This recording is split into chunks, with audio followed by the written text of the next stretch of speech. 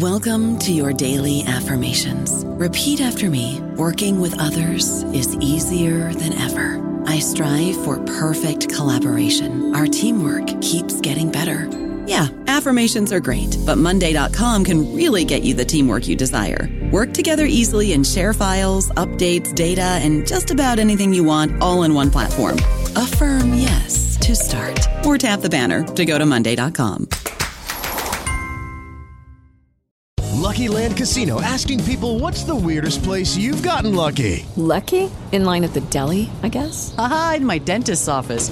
More than once, actually. Do I have to say? Yes, you do. In the car before my kids' PTA meeting. Really? Yes. Excuse me, what's the weirdest place you've gotten lucky? I never win and tell. Well, there you have it. You can get lucky anywhere, playing at LuckyLandSlots.com. Play for free right now. Are you feeling lucky? No purchase necessary. Void where prohibited by law. 18+. Terms and conditions apply. See website for details. Hello, everybody. This is Marshall Poe. I'm the editor of the New Books Network, and I'd like to tell you that we have a new and improved website. It has 2 new features that we think you'll love. One of them is a vastly improved search engine, so that when you type in keywords, you'll get a bunch of episodes really quick. The other is the ability to create a listener account. And in that listener account, you can save episodes for later listening. So you can create a kind of listening list. We think these features are neat, and we think you'll enjoy them. Please visit the site today. Welcome to the New Books Network. Hello, everybody, and welcome back to the New Books in Christian Studies, a podcast channel on the New Books Network. I am Meg, the host of the channel, and today we are talking to the one and only Julie Rogers about her new book, Outlove, A Queer Christian Survival Story. Julie Rogers, welcome to the show. Hi, Meg. It's so great to meet you. Okay, first of all, I follow you on Instagram, and I am curious, where are you recording from today? Are you in a bathroom? That was amazing. I did record recently a podcast, Queerology, which is a great podcast, in a bathroom because I was in the Outrage. I was in a store then. But today I am in my own home in a nice, quiet kitchen, and everything feels calm. I have coffee. I have water. Everything I need. Oh my gosh, yes, everything you need. Okay, perfect. Well, Julie, I wonder if you could begin our interview by telling us a bit about yourself. Because this book is more memoir, maybe start telling us about who you were before Outlove became an idea or your story. I like that. So I am first and foremost, a cat mom. I have my wife, Amanda, and I have 2 cats named Prince and Toby, and we essentially revolve around them. All of our conversations are either with them or about them. I am a teaching fellow at this sort of progressive theological education program called the Faith and Justice Network. And I love it so much. It's a 9-month fellowship for people who are seeking a more expansive vision of like Christian spirituality and theology. So that's based in San Francisco. I love that. It's really fun to be building something up in sort of the theological space that doesn't currently really exist or didn't exist before. So that's super fun. I live in Washington, D.C., and I have an amazing community. My wife, Amanda, is an incredible person, and we're also like just part of a broader chosen family here with like the best friends imaginable. And I feel super grateful for that and really like identify myself. I'm such a like community-driven person, so my community is always such a big part of my identity. And with that, the queer community and the Christian communities are both such big parts of who I am. And so that's why I wrote Outlove, because that's quite a conflict to grow up with. Yes. Oh my gosh. Well, thank you so much for the intro. Since you opened the door, let's just dive right into Outlove. For those of you who are listening, Outlove, oh my gosh, it's probably my #1 book of the year. So you have to go buy it, support Julie, check it out from the library, buy one for your grandmother, your mom, everybody, your best friend. Okay, so you broke this book up into 3 parts, and it seems like part 1 is the introduction of your experience as a gay Christian. And I want to just read this quote from page 5 that immediately stopped me in my tracks because, hold on, let me just read it to everybody and then we'll discuss. Okay. So this is Ricky giving a sermon at Living Hope about the prodigal son, comparing the lost son to the queer identifying Christians in the room. And he says, "We serve a Father in heaven who longs to throw us a party. All we have to do is come to the end of ourselves and come home." So here's my question for all of you who might be in the far off place tonight. Are you ready to come home? And your response in this book is, "In the eyes of my community, I was home. I was denying myself, which meant no sex, love, or intimacy with women. No hand holding, no snuggling, no kissing, no fantasizing, no daydreaming about creating a life with a loving partner." And you go on to say, "At what cost? And was it really me who was home or just an image of myself?" In the years that follow, I often thought, maybe they just don't understand. Maybe if someone like me told the truth about myself and stayed in the evangelical church, they would see the humanity of queer people and move to embrace us. Maybe we could grow in love together. And just first an observation, most Christian folks, ones that are not connected to the queer community and might take a more conservative lens, they just stop at the sex conversation and they don't move on to love, intimacy, hand-holding, creating a life with a loving partner. And I just want to say thanks for leading us into a deeper narrative right from the start. So my question for you is, how did it feel to start to question that community and the leadership for the first time? Very scary. I mean, growing up, I was so formed by these evangelical communities where they say that the Bible is our ultimate authority, but the Bible can be interpreted in thousands of different ways, which is why we have over 90,000 denominations in the United States alone. And which I like, that's what the internet says. And like Christians say that on the internet too. That sounds unbelievable. But it also is believable if you've hung out with many Christians. So there's a million ways to interpret the Bible, and evangelicals are, they land on this one interpretation that then the pastor or like authority figure in your community claims to be like the absolute truth. And to question them is to be wrong. It's to be wrong and sinful and misled, because ultimately, like, they're like, well, it's not me saying that, it's the word of God. And so I felt like just by beginning to question, like, wait a second, like, is this right? Like, I felt shame just by even beginning to ask those questions. And I also felt fear if I followed those questions too far, I would lose everyone that I loved. Oh my gosh. Yes. And one thing that I felt throughout all of the book, and even just talking with you briefly before we started recording, is this sense of earnestness. Like, you never were questioning in a way that was devious or trying to prove you're right and they're wrong. You were just earnestly trying to create a safe space for people like you and even for Christians to come farther into a story of radical love that was more along the lines of who Jesus is, that you knew him to be. Thank you for seeing that. I felt that way. It was that much harder to then be, sort of accused of being like divisive or deceived or whatever it might be, because I did feel like at every point I was just taking one brave step ahead toward what felt like love for the people around me. Love for the most vulnerable was usually what was motivating me. And it was so hard for that to be misunderstood so much of the time as like giving into my flesh. It was like, I didn't have like any sex from like 22 to 30. I didn't even like kiss people like in my 20s. So you kissed Lady goodbye. I was not giving into any sort of flesh.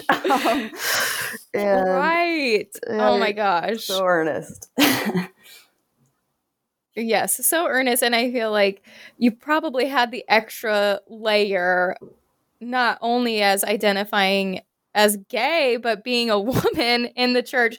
So even just one of those identities and asking questions in a space where there is no room for questions is difficult. But having like that dual identity of being a woman who is gay just feels even more difficult for leadership to be able to handle or see as like a safe place of growth, Mm-hmm. Yeah, absolutely. And I didn't realize that for a while because I was so acutely aware of like the shame I felt for being gay and like the sort of lack of power that I felt in my body just by being like, however same-sex attracted, whatever I called it, that it wasn't until like many years later that I started to be like, oh wait, it's actually, I also am experiencing like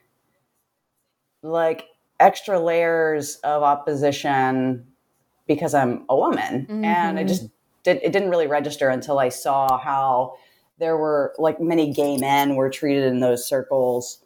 And I think gay men have different layers of challenges because of like ideas around masculinity in American culture, but especially evangelicalism. So I think there are unique challenges, but there's a sense in which I think I was seen as like, the idea of like being, and I talk about this in my book, being in like a boss's office one-on-one with him where he's asking like where I receive accountability for chastity. Like, it's just like this idea that like inevitably I'm kind of potentially scandalous and need to be.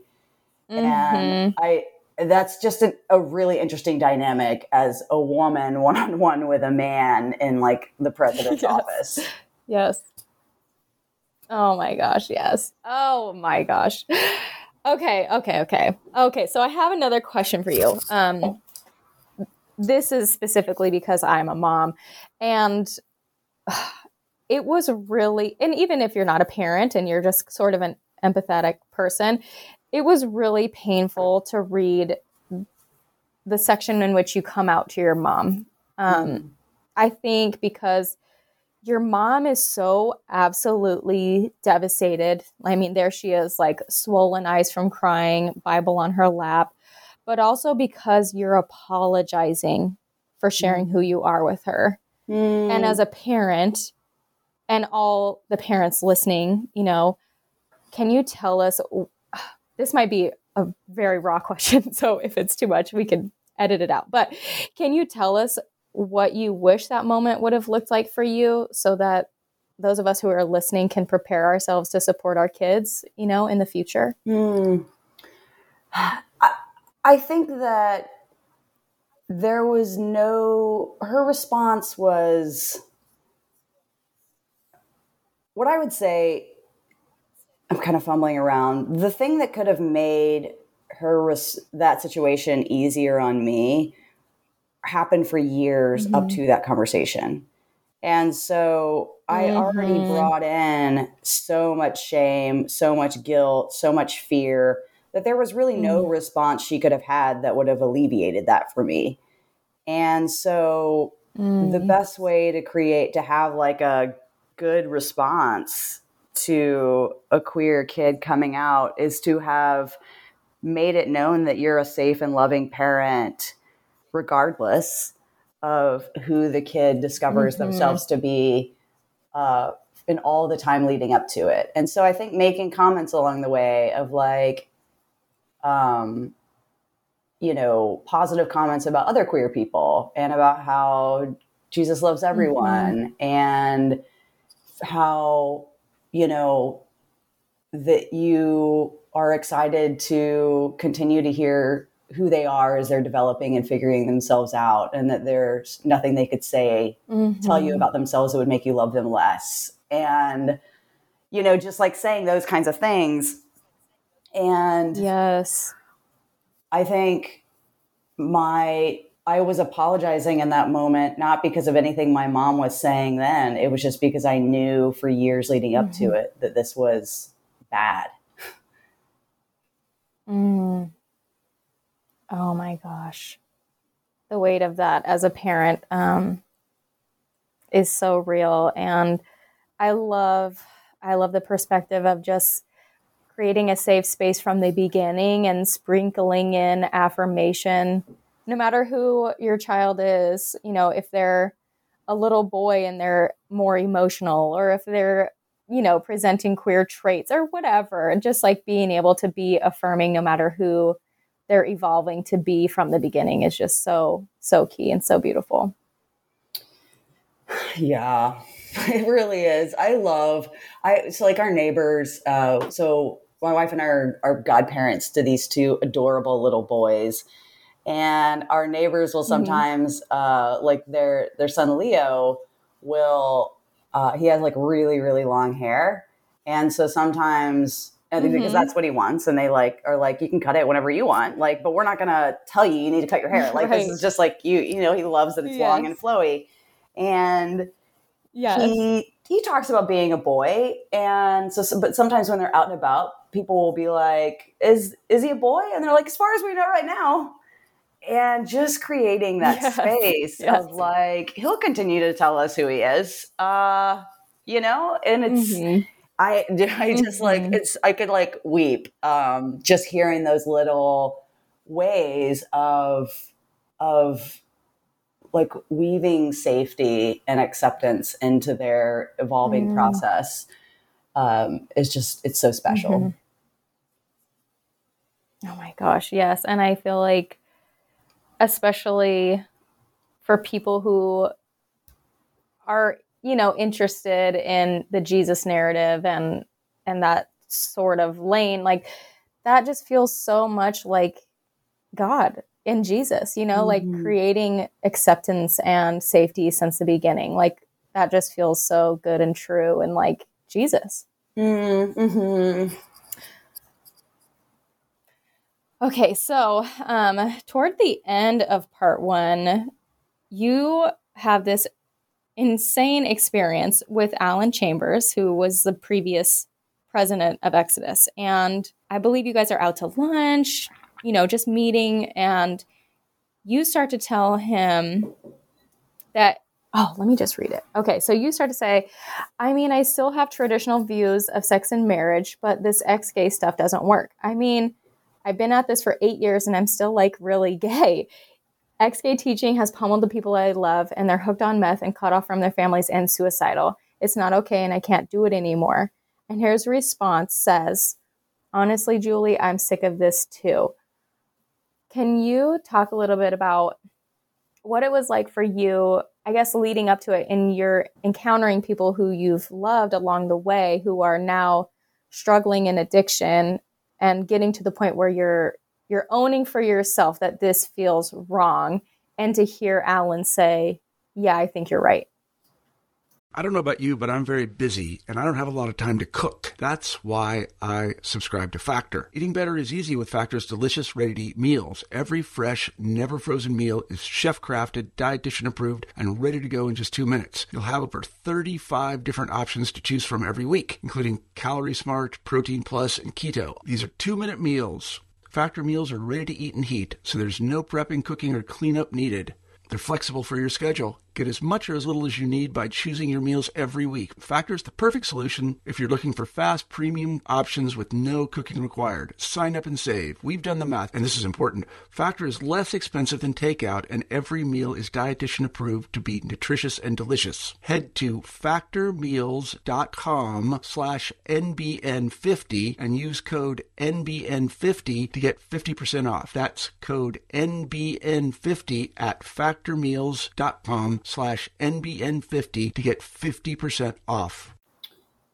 I was pretty shocked because up to that point, you know, I had been saying that to people like Ricky and other leaders in my life. And I probably said it to Exodus leaders before too, like Alan.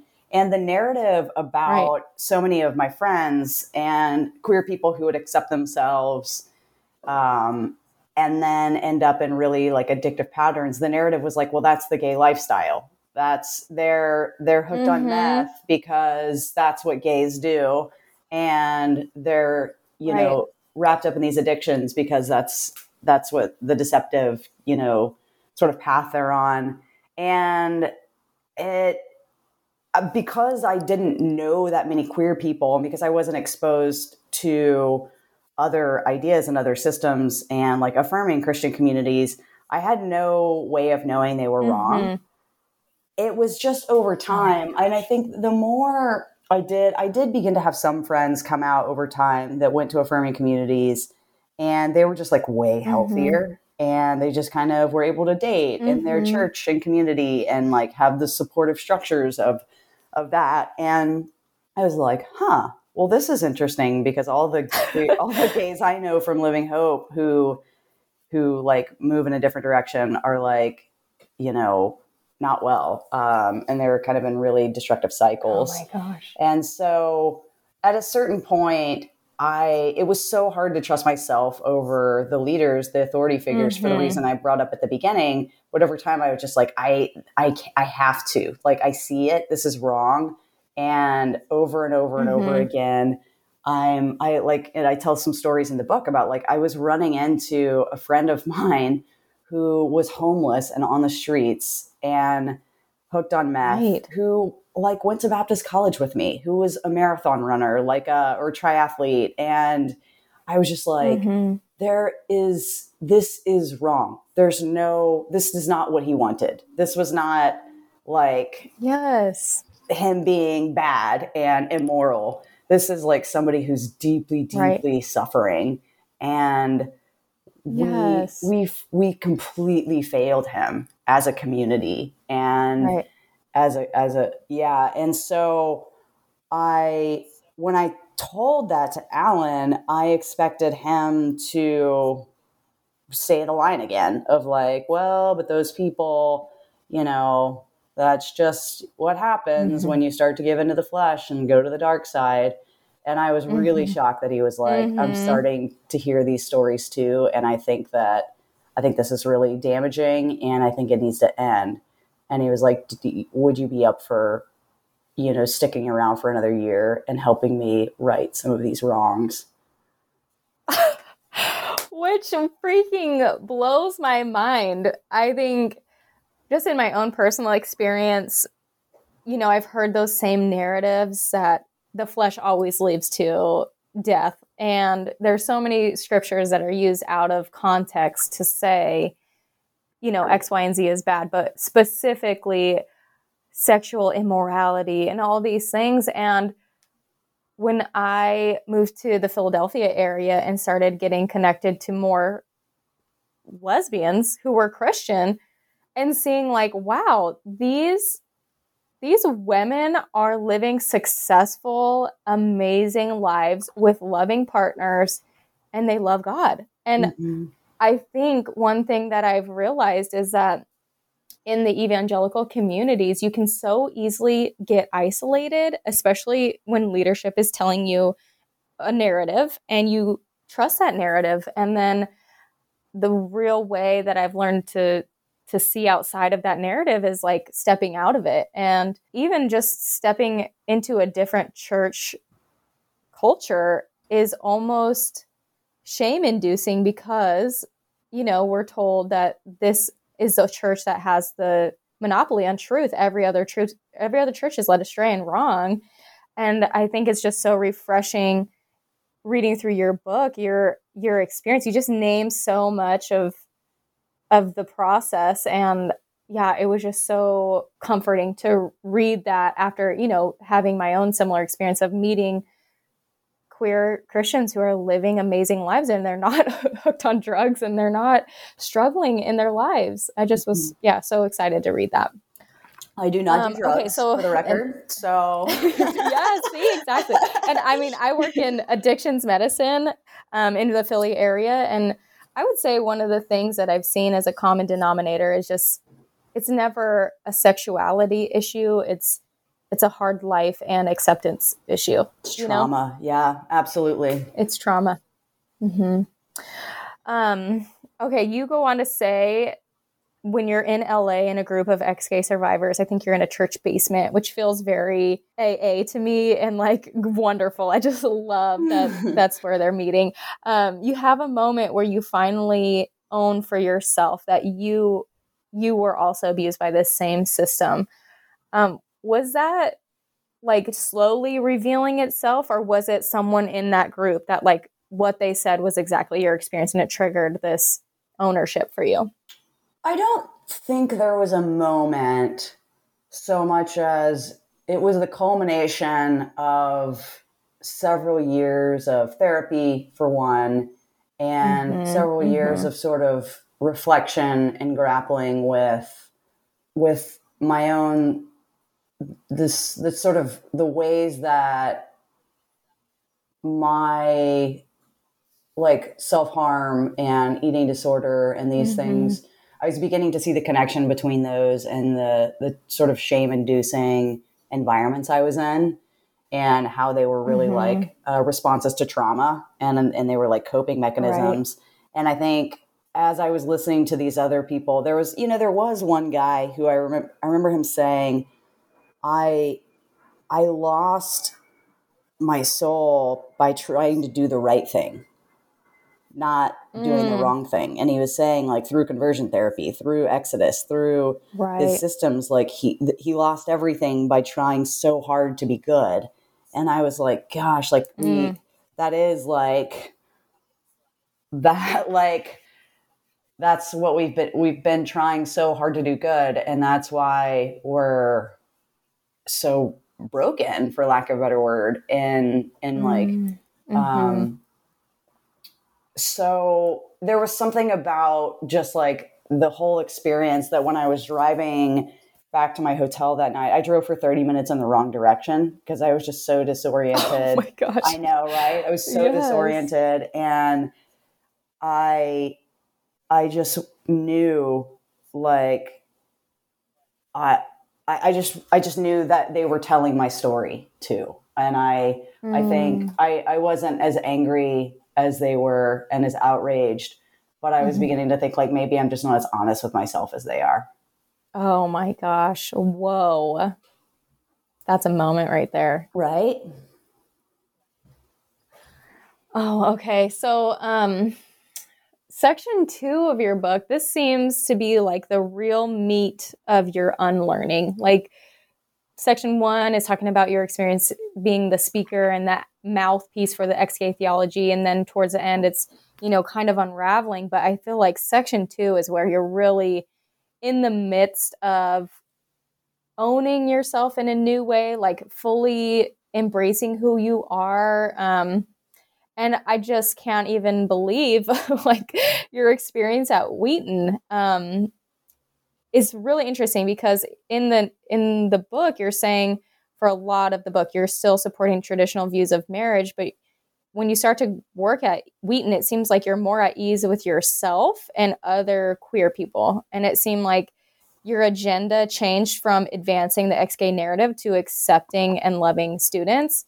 How did that experience, when you first, stepped into your role at Wheaton and meeting with these students who were, identifying as queer, but also trying to love God and other people, how did that experience help you accept and love yourself?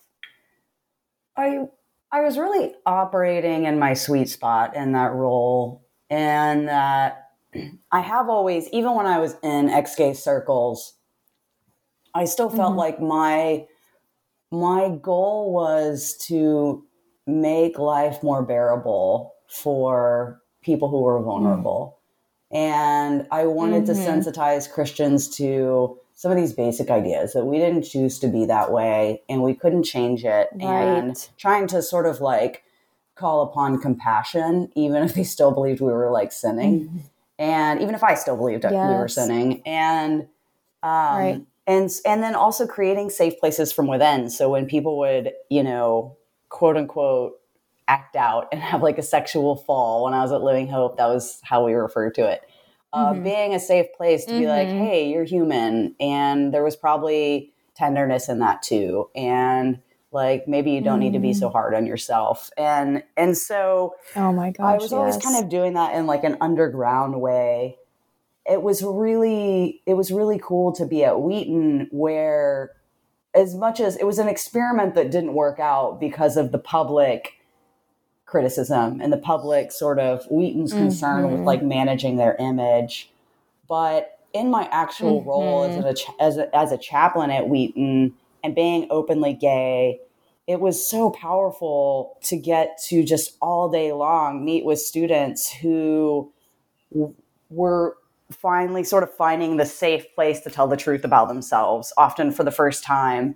And to feel like, because I was openly gay on a college campus that was fairly hostile toward queer people, that that they might be seen and that they might be like known in that place. And it was just so beautiful to get to bear witness to like student after student after student in their vulnerability at a place where there's such high expectations to be perfect. And I think like I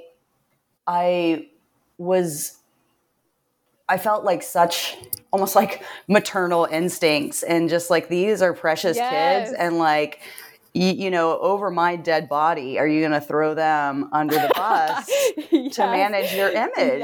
Like no, absolutely not. Gosh, and it brought out that I'm an Enneagram 9. I'm such a peacemaker. Oh my gosh, yes. Always going to lean toward being conciliatory, but not when it's harming really vulnerable, special, extraordinary people. And so, so it just really brought that into clear focus and gave me, I think, the courage I needed to stand up to people who were causing that harm. Oh my gosh. Yes. I love that. And I'm just going to say this. I'm not evangelical anymore, but that just feels so holy, you know, like that protective and fierce side of, no, we're not going to support the powerful protecting an image in order for these children, you know, like we need to protect these kids who are vulnerable, and no, we will not be quiet. Like, I think that is just so beautiful. And it seems like at Wheaton, when that is happening, and now you're on like the payroll of this evangelical Harvard, if you will, you are being talked to by the president. It seems like you're hearing the ways that Wheaton and its leadership are more concerned with the feelings of their evangelical supporters or donors than the vulnerable queer students. And I just felt like this is one of the biggest issues that I see in Christianity today, is the way that we turn our eyes away from vulnerable populations to look at power and protect our image. And I was just so blown away to see it so clearly articulated in your experience. Yeah, it was eye-opening. It changed me. You know, I went in, I kind of talk about the evolution in the book, about how I went in assuming the best about the people in leadership and assuming they were right in the ways that they described queer students as kind of like antagonistic and conniving. And then you see over the course of the year, my sympathies really shift. And sympathies doesn't feel like the right word because it feels emotionally driven, which is part of it.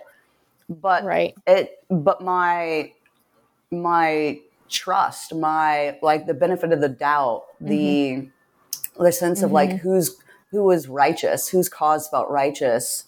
Right. Oh my gosh. Almost like your allegiance is to this community. Yes.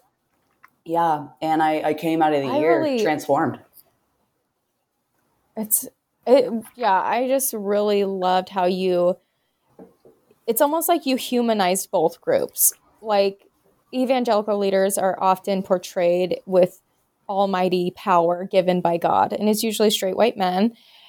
But the way that you humanize them, they're actually causing harm. We have to name the ways in which this behavior is not okay and these people are being hurt, and queer people aren't demons. They're not like dirty, rotten pieces of trash. They're humans, and they're actually being harmed by Christian leadership. I just thought that was so profound, the way that you are humanizing both groups, because I think when it comes to hot topic issues, there's such an extreme view on things that you really grounded us in the story. Thank you. That's what I tried really, really hard to do. So I'm really... Yes, it came through. Oh my gosh. A lot. Okay. All right. So for part 3, I just felt like this section was the exhale. Yeah. Like part 1 was figuring it out. Part 2 was the struggle. And then part 3 came this like maybe a little ragged, but like this beautiful exhale on the other side. You got the job outside of the church. You're making friends. And then you begin your life with Amanda, which we love. And I would like to hear a little bit about just your wrestling match, because throughout most of the book, you have a traditional view of sex and marriage. And what was that like coming to the point where you allowed yourself to fall in love and begin a partnership with a woman? I'm really glad that I spent so long wrestling with my convictions around that, because by the time I did meet Amanda and begin like a relationship with her, I never for a moment questioned whether or not it was right or pleasing to God or beautiful. Like from the very beginning, it was just like, this is obviously so right. And it's such a relief to finally just be here. And it's totally fine if people out and about recognize me and see me with her, because like I stand by this a million times over.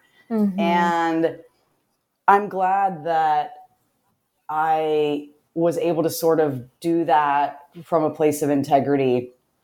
I mean integrity meaning like as an integrated person, not integrity. I don't mean that in a moral way, because I don't think there's anything immoral about people entering into relationships and not being sure about their convictions. But I think it leads to still such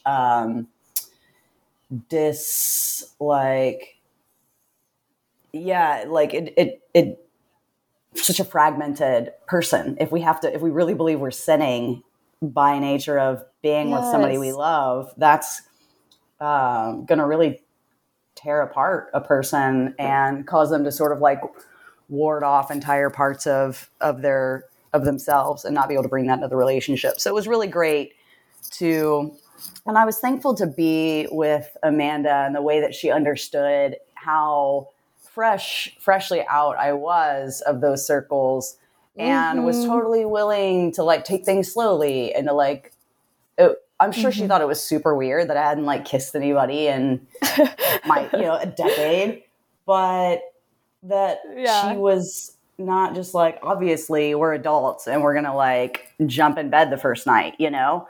It was really just really special and really sweet and really safe. And I'm thankful for that. Yes. Oh my gosh. I love that. And I just think one of the things about your book that felt so eye-opening was just how long it took through reading the book to get to the point where you met Amanda and you were able to be okay with that. And I thought that was just so honest and eye-opening, because I think from an outsider perspective, it can seem like no one really knows how long the process takes to like accept yourself. Totally. In the Christian community as a queer person. And I thought, wow, Julie, this is so honest and beautiful. And like I was so grateful to see the way in which you shared your struggle it was a long struggle of deconstructing these narratives that you held onto for so long and creating a strong foundation for you to be safe in your body and with yourself. Mm-hmm. Like when I was rereading the book in one of the editing phases, I remember reading it and being like somewhere toward the end of section 2 and just like, Jesus Christ, Julie, like just accept yourself. Like we just need some relief here because like you just keep trying like new iterations of this like total self-hatred. And it is such a relief to finally get to a place where I'm just like free. Oh, yes. And I cannot express enough. Everyone should read this book. Just for that part alone. I remember I was telling everybody I know about this book, and I was in a group chat with some friends, and they were like, oh, give me some of your takeaways. And I had been like, 2/3 of the way through the book, and I was saying some of my highlight reel. And then I was like, I'm just so blown away by the honesty of how long the process is in the book. Like you really take us through the process. And I love that because I don't think we give queer Christians enough credit for how hard the work is, how long the struggle is, how brave it is to accept themselves, when the whole world is saying, or their whole world, if they're part of the evangelical community, is saying they're sinful. So I just really respected that and appreciated that. Thank you. It's true. It's true. So you're the most earnest. Yes, I agree. Our community, like we queer folks, are just the most earnest, and like queer Christians. And I think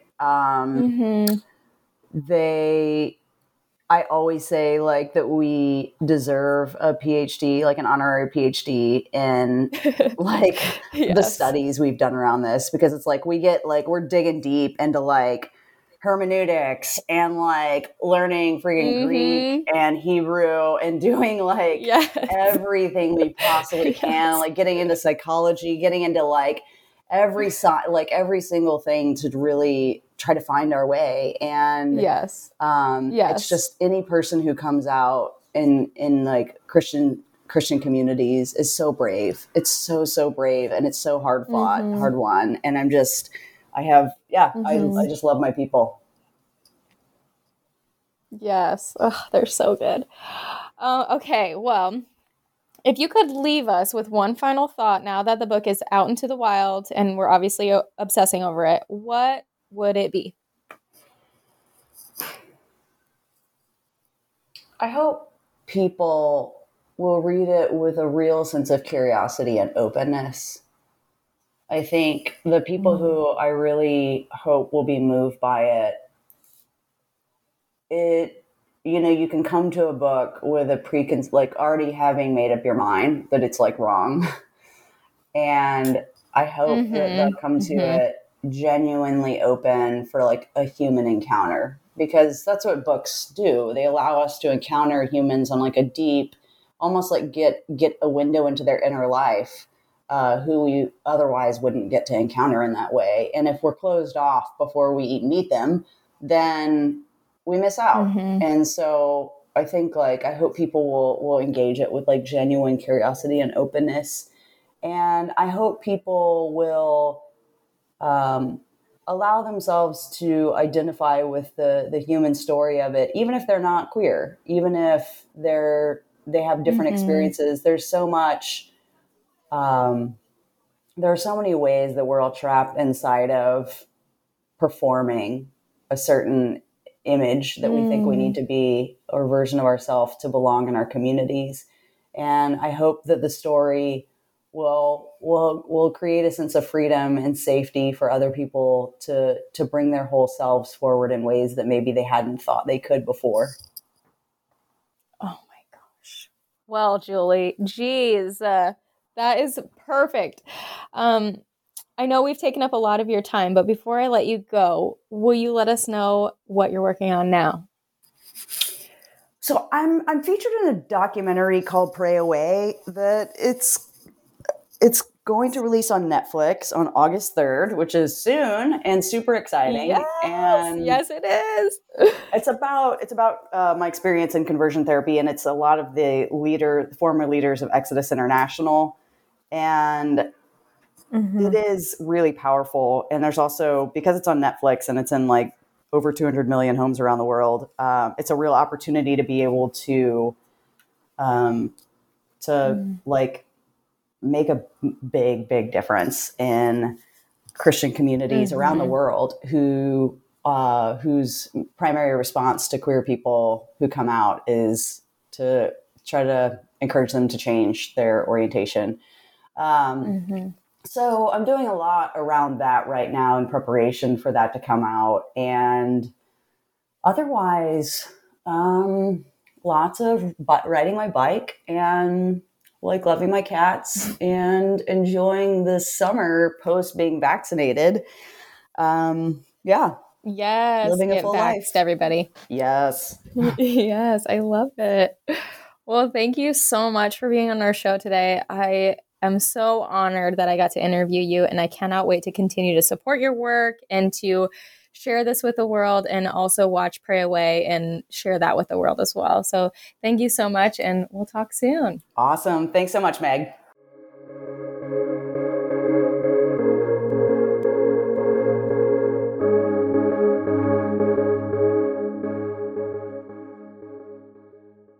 With Lucky Land Slots, you can get lucky just about anywhere. Dearly beloved, we are gathered here today to... Has anyone seen the bride and groom? Sorry, we're here. We were getting lucky in the limo and we lost track of time. No, Lucky Land Casino, with cash prizes that add up quicker than a guest registry. In that case, I pronounce you lucky. Play for free at LuckyLandSlots.com. Daily bonuses are waiting. No purchase necessary. Void where prohibited by law. 18+. Terms and conditions apply. See website for details.